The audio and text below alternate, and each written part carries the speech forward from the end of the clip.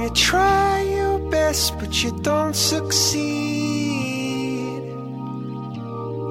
When you get what you want but not what you need. It is 27 minutes after the hour here on the Dread Large Radio Show, and I'm pleased to be joined by Steve McDonald. I completely lost where I was in the time this morning. It's time for No Safe Spaces. Good morning, Steve. Hey, Rich. How are you doing? Pretty well. How are you? Not bad. I was listening to part of the end of that. I didn't get the whole segment. I'm going to have to go back and listen to it, but I kept hearing the word diversity, which is always an interesting word because, well, that's sort of what I wanted to talk about this week. About a week ago, I know a lot of things happened over the weekend, and maybe we'll get to some of those, but about a week ago, a Uzbek Muslim driving a rented truck from Home Depot. Oh, yes. And put you know a whole new shade. Hold on just a second. I forgot. Mayor, okay, continue. Go ahead. Oh, I'm sorry. Go ahead. No, I was going to do something, but... All right, no problem. So anyway, he rents this Home Depot truck, and he goes on a little drive and runs down, I don't know, dozens of people, kills 8 of them on a bike path in Manhattan. And before he's shot and wounded, he gets out of his truck and yells, Allahu Akbar, which is the story that's going to get drowned by what happened in Texas yesterday. But a few days later on Tucker Carlson Tonight, Tucker was talking to Mark Stein, and they were talking about NBC News headlines and media headlines that were really more worried about, say, the backlash against Muslims than, you know, the people who died, motivation for the attack. So their focus was, you know, pretty typical. But Carlson said, in reference to this, that feeling virtuous about diversity is more important than your safety. And I thought that sums up so much of what happens from the left. You know, this sort of virtue signaling. It's crazy. I mean, you could change that phrase and change it to feeling virtuous about diversity is more important than your blank, and you could cover a lot of topics. It's more important than feeling safe in a public restroom or locker room. It's more important than being a Christian small business owner, and naturally, it's more important than your right to free speech.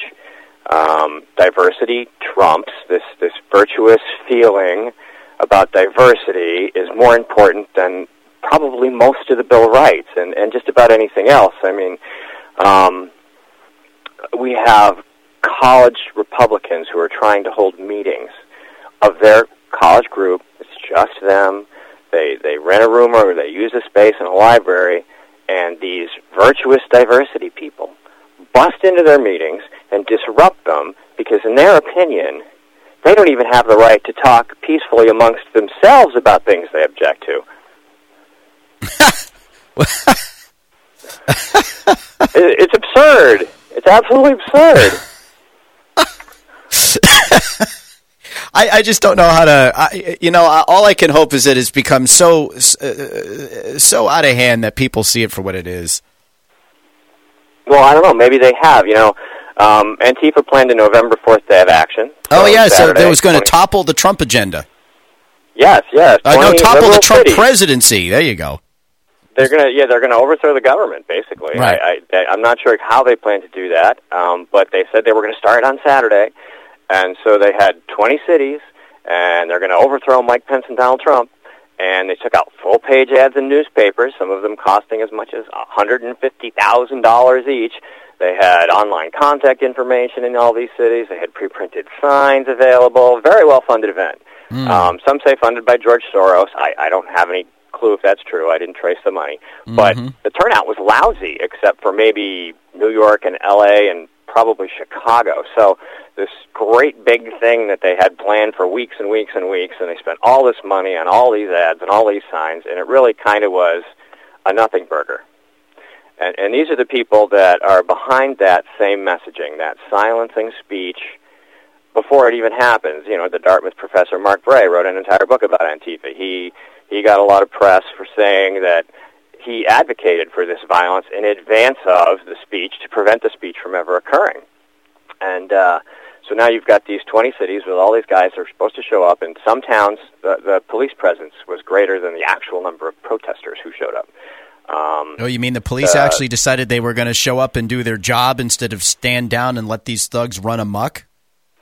Yeah, I didn't check every single city, but, even in L.A. and New York, and there was a city in Texas that had more police officers than actual protesters. Obviously L.A. and New York are pretty big, so a lot of people showed up. But some of the Antifa protesters, of course, they always show up wearing all black. They have their faces covered. They showed up. Some of them showed up with baseball bats. One really clever guy used an axe handle to hold his pre-printed sign, so it was like a sign handle. The police said, no, sorry, can't let you in there with that. At least one guy in Los Angeles was arrested for saying repeatedly that they needed to bloody pro-Trump counter-protesters. Oh, there you go. The violence component is still there. There's still a connection between these groups going after college Republicans and these probably college students going out in the street dressed up as ninja, trying to beat people before they say anything they don't want to hear. And let's see, what else? Another thing I read said this entire thing was organized by communists, which of course kind of makes sense because Antifa is, for the last 80 years, been a communist movement. So that's not at all surprising. But again, these people are feeling virtuous about silencing speech. They're like, we have to do this. We don't care if it's peaceful. We don't care about the First Amendment. We have to make sure these people don't say anything so you don't have to hear it. What? Well, that's really what they're after, right? I mean, go back to Mark Bray, the professor from Dartmouth. He advocated violence, Antifa-like violence, to keep people from ever speaking in public so that other people would not hear words they didn't want them to hear. Mm-hmm. That's what this entire thing's about. Yeah, that's very true. Yeah. So, see if I have anything else in here. Hey, there's an election coming up tomorrow, isn't there? Yeah, just a little one. And by the way, you still have 4 minutes to fill, so, find something. 4 minutes to fill. Mm-hmm. Well, I don't think enough people, and I feel bad. I don't think I spent enough time asking enough people to ask enough questions of all these candidates in Manchester about what they think about this sort of thing. I mean, we had Ray Buckley come out and say that disaffected voters were white supremacists, and I don't think that got near enough play. I don't think enough candidates were pressured into either advocating or opposing that statement. We've had, Antifa hasn't been getting a lot of press. That doesn't mean they've been doing anything. It pretty much means that the press just isn't covering it, because every time they cover it, stormtroopers get a bad... Right, just like they're not covering the now demonstrable connections between the Clinton campaign and the Democratic Party and this what's the name of the outfit who produced the dossier with help from the Russians? Fusion GPS. Fusion GPS. Bill Clinton's big paydays, the $145 million that the Clinton Foundation received from Russian front companies around the time the Uranium One deal was being approved, thanks to Hillary Clinton as Secretary of State. But Rich, they are covering Donna Brazile walking back her comments in her book about the meddling in the Democrat primary. Yeah, well, wasn't this the same Donna Brazile who was fired from CNN after a release of emails? I forget if it was WikiLeaks or if it was James O'Keefe, who caught the media colluding with the Hillary campaign, all this stuff they were coordinating and working on together. And gee, wasn't this the same Donna Brazile who was caught feeding questions that were going to be asked to Clinton in debates before they were asked? I forget if they were debates with Bernie or debates with Trump or both. But she's running around telling everybody how bad the Clinton campaign was and how the DNC fixed it for her to beat Bernie, and she was part of the crew that was helping to beat Bernie. Yep, she was. She's got a lot of integrity, so you really don't know what the hell the heck she's saying. It isn't. I mean, imagine if this was a Republican problem. You'd never hear the end of it, and that's kind of how it works, And as a media person, you understand that you need to do everything you can to try to get the other side out, to try to ask those questions and to try to get people to ask politicians questions like, do you think Ray Buckley's right? Are New Hampshire voters white supremacists? Do you believe Antifa has a right to silence speech before it occurs? I think these are pretty important issues. I don't know that not everybody's going to be a constitutional scholar, but most people grasp what free speech is. They understand that you have a right to have a peaceful opinion about anything. And to suggest that anyone has the right to go out and intimidate you into silence is an absurd notion. I mean, I think most people would be offended by it, and I don't think we use it enough. Well, listen, you know, the biggest problem here in this country is not that there are people like this that exist, but that the opposition to those people doesn't push back. And that is why I maintain that Donald Trump will, when he runs for re-election, make Reagan's re-election landslide look small, because at the end of the day, he's exposing everybody for what they are, either a villain or a coward, because he is taking on fights that nobody has taken on in the Republican Party in anybody's memory. And they're policy fights, they're political fights. They're fights that Reagan would have taken on, albeit in a different way with a different tone.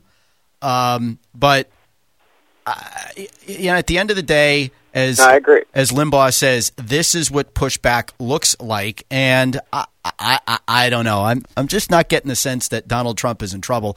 In fact, the sense that I'm getting is he's about to open up a can of you-know-what on members of both parties in the 2018 election, and I suspect, as I've been saying for months now, that the 2018 midterm elections are going to feature Donald Trump unleashed in states, well, not just in states, but states and congressional districts where he is not happy with the incumbent, whether it's Republican or Democrat, and he's going to fight for the person he wants, whether it's in a Republican primary or in a general election.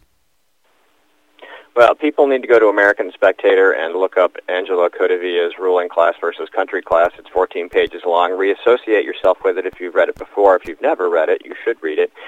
It'll tell you a lot about why Donald Trump was elected president, and it'll inform you on the path going forward against the political class and the establishment. It's a great piece. All right. Well, do us a favor. Get us the link. We'll put it up with this archive at droughtatlarge.com. Steve MacDonald of newmediamilitia.com. As always, thanks for being with us.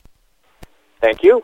Coming up next, Ava Castillo-Turgeon's in the house. It's time for the ins and outs of immigration.